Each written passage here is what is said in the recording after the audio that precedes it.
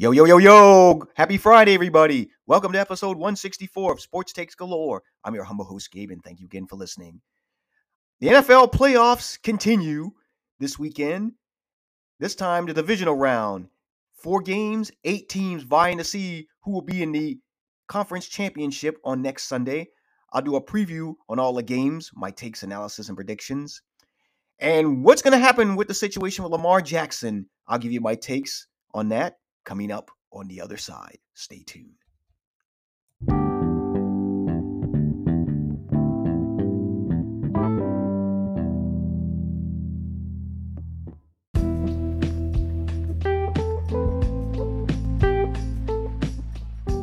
All right, now without further ado, let's get episode 164 started. I'm going to talk about the NFL Divisional playoff round games in just a bit. But first, we're going to start some other news that came down today, and that's the situation involving Lamar Jackson. The general manager of the Baltimore Ravens, Eric DeCosta, and head coach John Harbaugh held a joint press conference today expressing their desire to have Lamar Jackson stay in Baltimore. Eric DeCosta, the general manager, said, and I quote, "I truly believe Lamar wants to finish his career in Baltimore." John Harbaugh said, quote, "He's keeping his fingers and toes crossed. I'll be saying my prayers," close quote. Another quote, he said, "I have every faith that it's going to get done. Eric wants him here. I want him here. Steve, the owner of the Ravens, wants him here, and Lamar wants to be here, so it's going to work out." What they're saying is they're going to be starting contract negotiations. Last year, before the NFL season, they were trying to have contract negotiations, and it did not go through. Now, of course, they talked about how sometimes these deals do take a long time. Sometimes they can be a couple of days, sometimes it can be a couple of weeks, sometimes a couple of months. But there's been news reports that came out early in the season that they offered Lamar Jackson $200 million and guaranteed, and Lamar turned it down. It's been rumored that Lamar Jackson wants $250 guaranteed, basically duplicating what the Cleveland Browns did with Deshaun Watson. Now the question is, will Lamar take anything less than $200 guaranteed? Is there something in the middle? Because it does take two to tango. What is Lamar willing to accept, and what is he not willing to accept?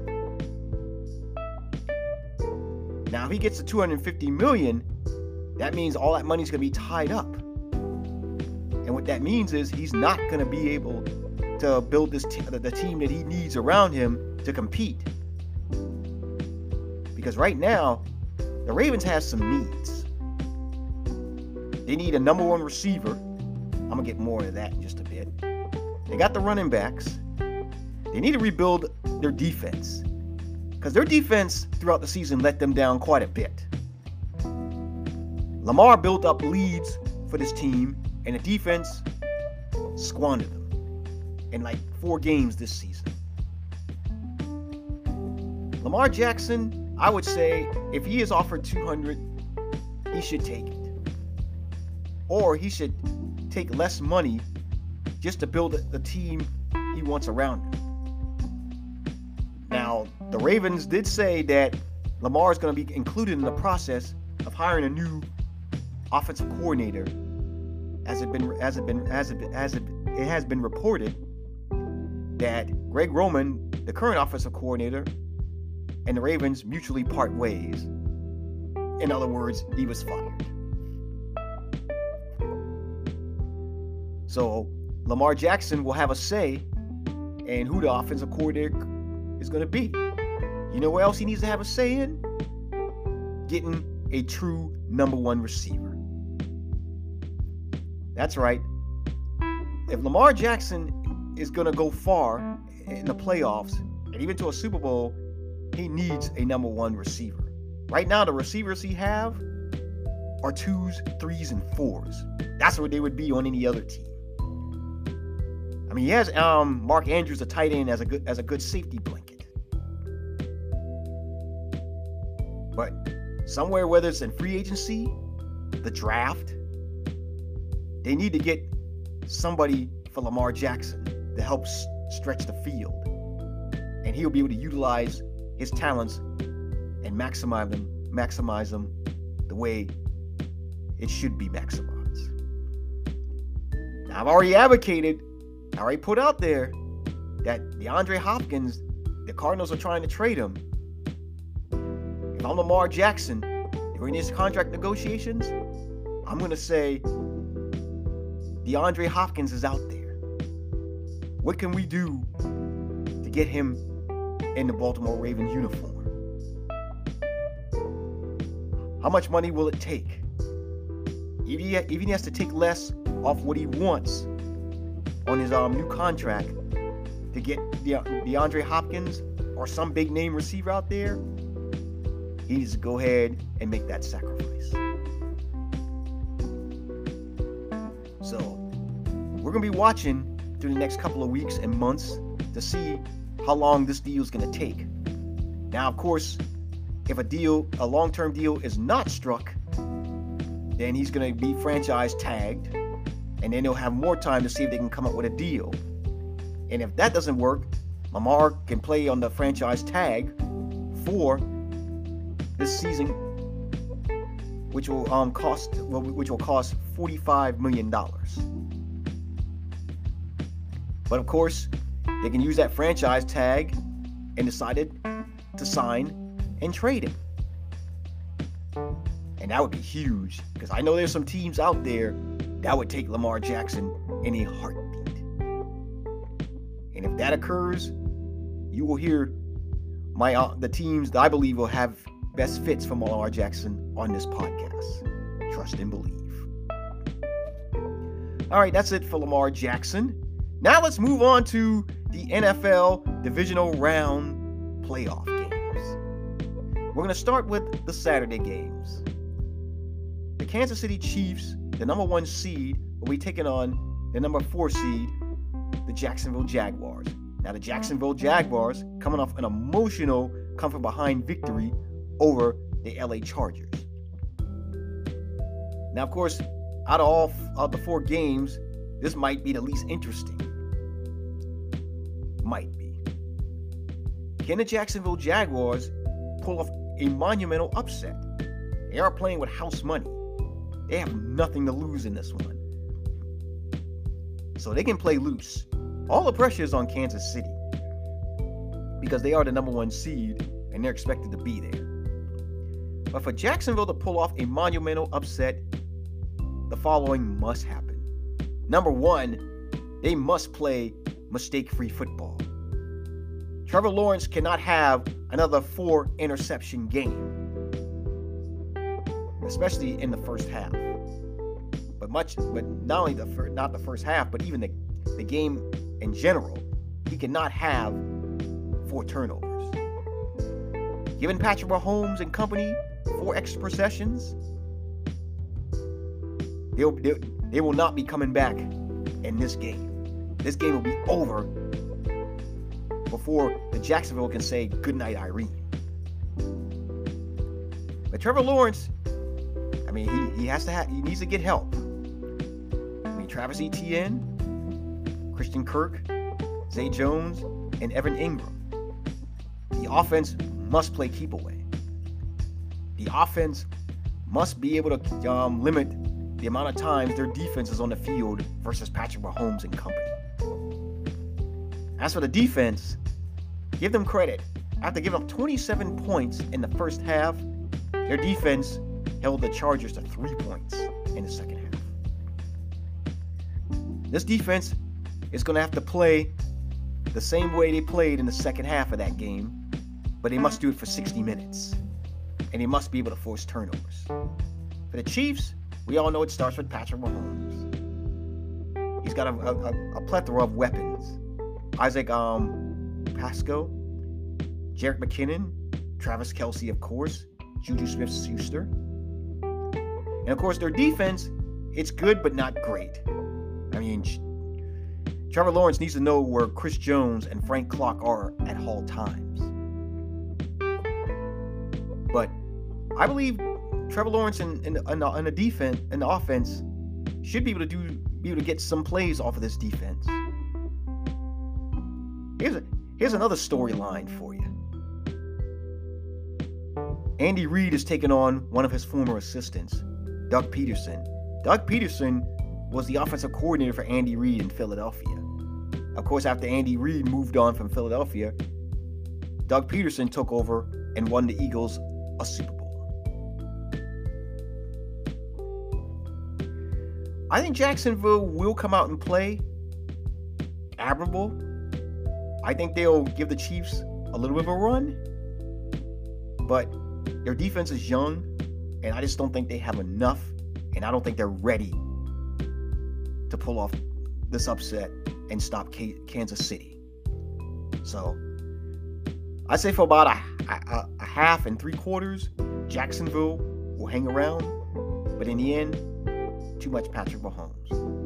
So I'm going to go with the Chiefs to win this game 34-21. Now let's move on to the New York Giants versus the Philadelphia Eagles. The Giants coming off a big upset in Minnesota, and now they will face the Eagles for the third time this season. Two division rivals. The Eagles won both matchups. First game, 48-22, wasn't even close. In the second game, despite sitting their starters, the Eagles got a run for their money versus the Giant backups. They eventually won that game 22-16. The Giants are going to need a repeat performance from Daniel Jones, Saquon Barkley, Isaac Hodgins, Darius Slayton, and my guy Richie James. I mean, overall, this offense played very well, and they're going to need that again versus this high-powered Eagles offense. Now, the Eagles defense, it's good, but they make plays, but they also give up a lot of yardage. There's a good chance that the Giants, if this offense plays the way they played last week, they can hang in there with the Eagles. But the Eagles, it starts with Jalen Hurts. Now, will he be 100% going into this game? Maybe, maybe not. But he's gonna give it a go. But for the Eagles, they need to run the football, not put so much on Jalen Hurts to do the running and throwing. You got Miles Sanders back there, excellent running back. A.J. Brown at wide receiver, Devontae Smith, Dallas Goedert. Now, of course, their defense, as I stated, you can make plays against this defense. It is hot and cold. I think this game will be a lot closer than the first game, and probably resemble close to the second game. But I think the Eagles just have too much on both sides of the ball. I think they'll do enough to slow down the Giants, and they'll pull out a very close win. So I'm going to go Eagles 27, the Giants 20.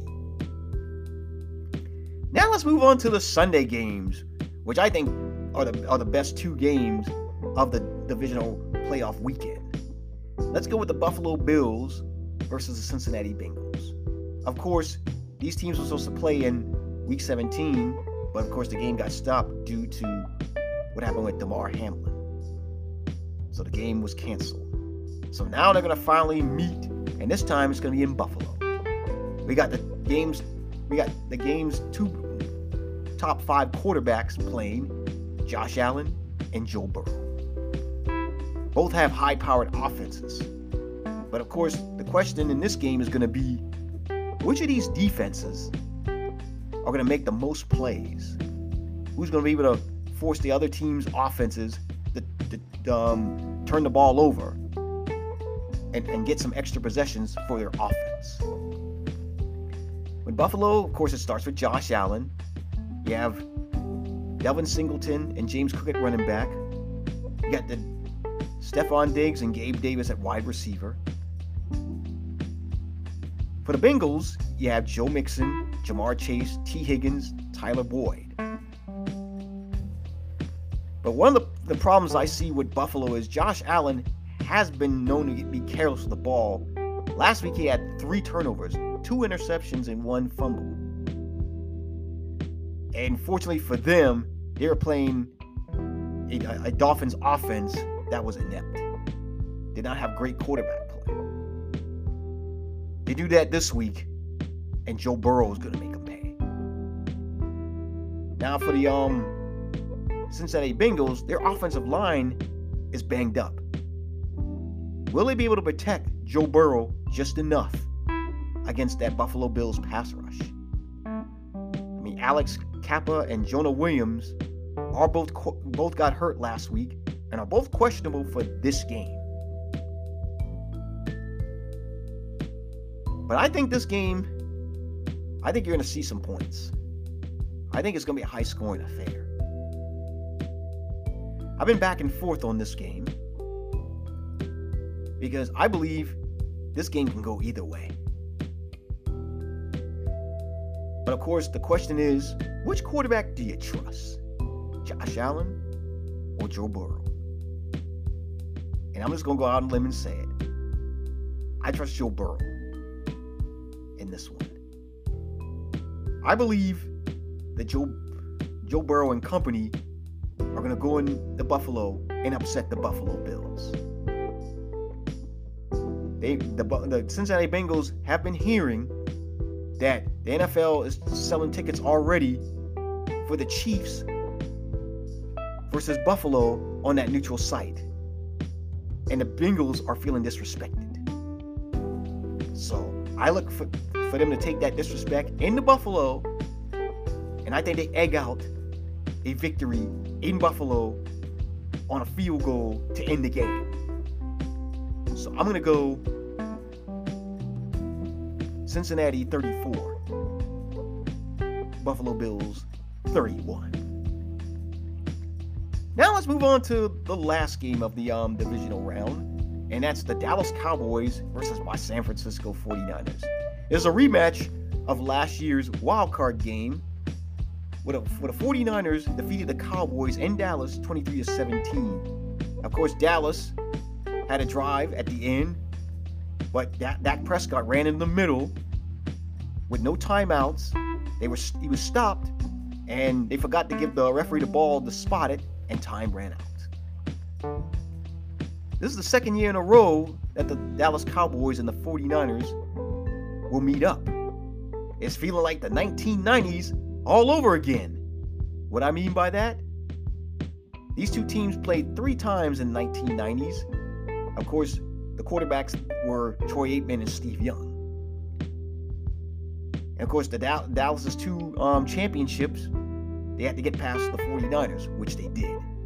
And of course, the 49ers' last Super Bowl, they had to get past the Cowboys. So there's some history here. Go back to in the 70s, where the Dallas Cowboys defeated the Niners. And of course, fast forward to the 80s, 82, which put the 49ers dynasty on the map. They defeat the Cowboys thanks to a pass from Joe Montana, the Dwight Clark at the back of the end zone. Then, of course, you had the 90s, which I just mentioned. And, of course, last year, where the 49ers beat the Cowboys. And now they're going to meet in San Francisco. This should be a dogfight. Both these teams have all the skill positions complete. The Dallas Cowboys, it starts with Dak Prescott. He had a great game last week, probably the best game of his career. And the most important thing about it was he had no turnovers. Of course, you have Zeke Elliott, Tony Pollard at running back, CeeDee Lamb, Michael Gallup, Dalton Schultz at tight end. For my Niners, it starts with Brock Purdy.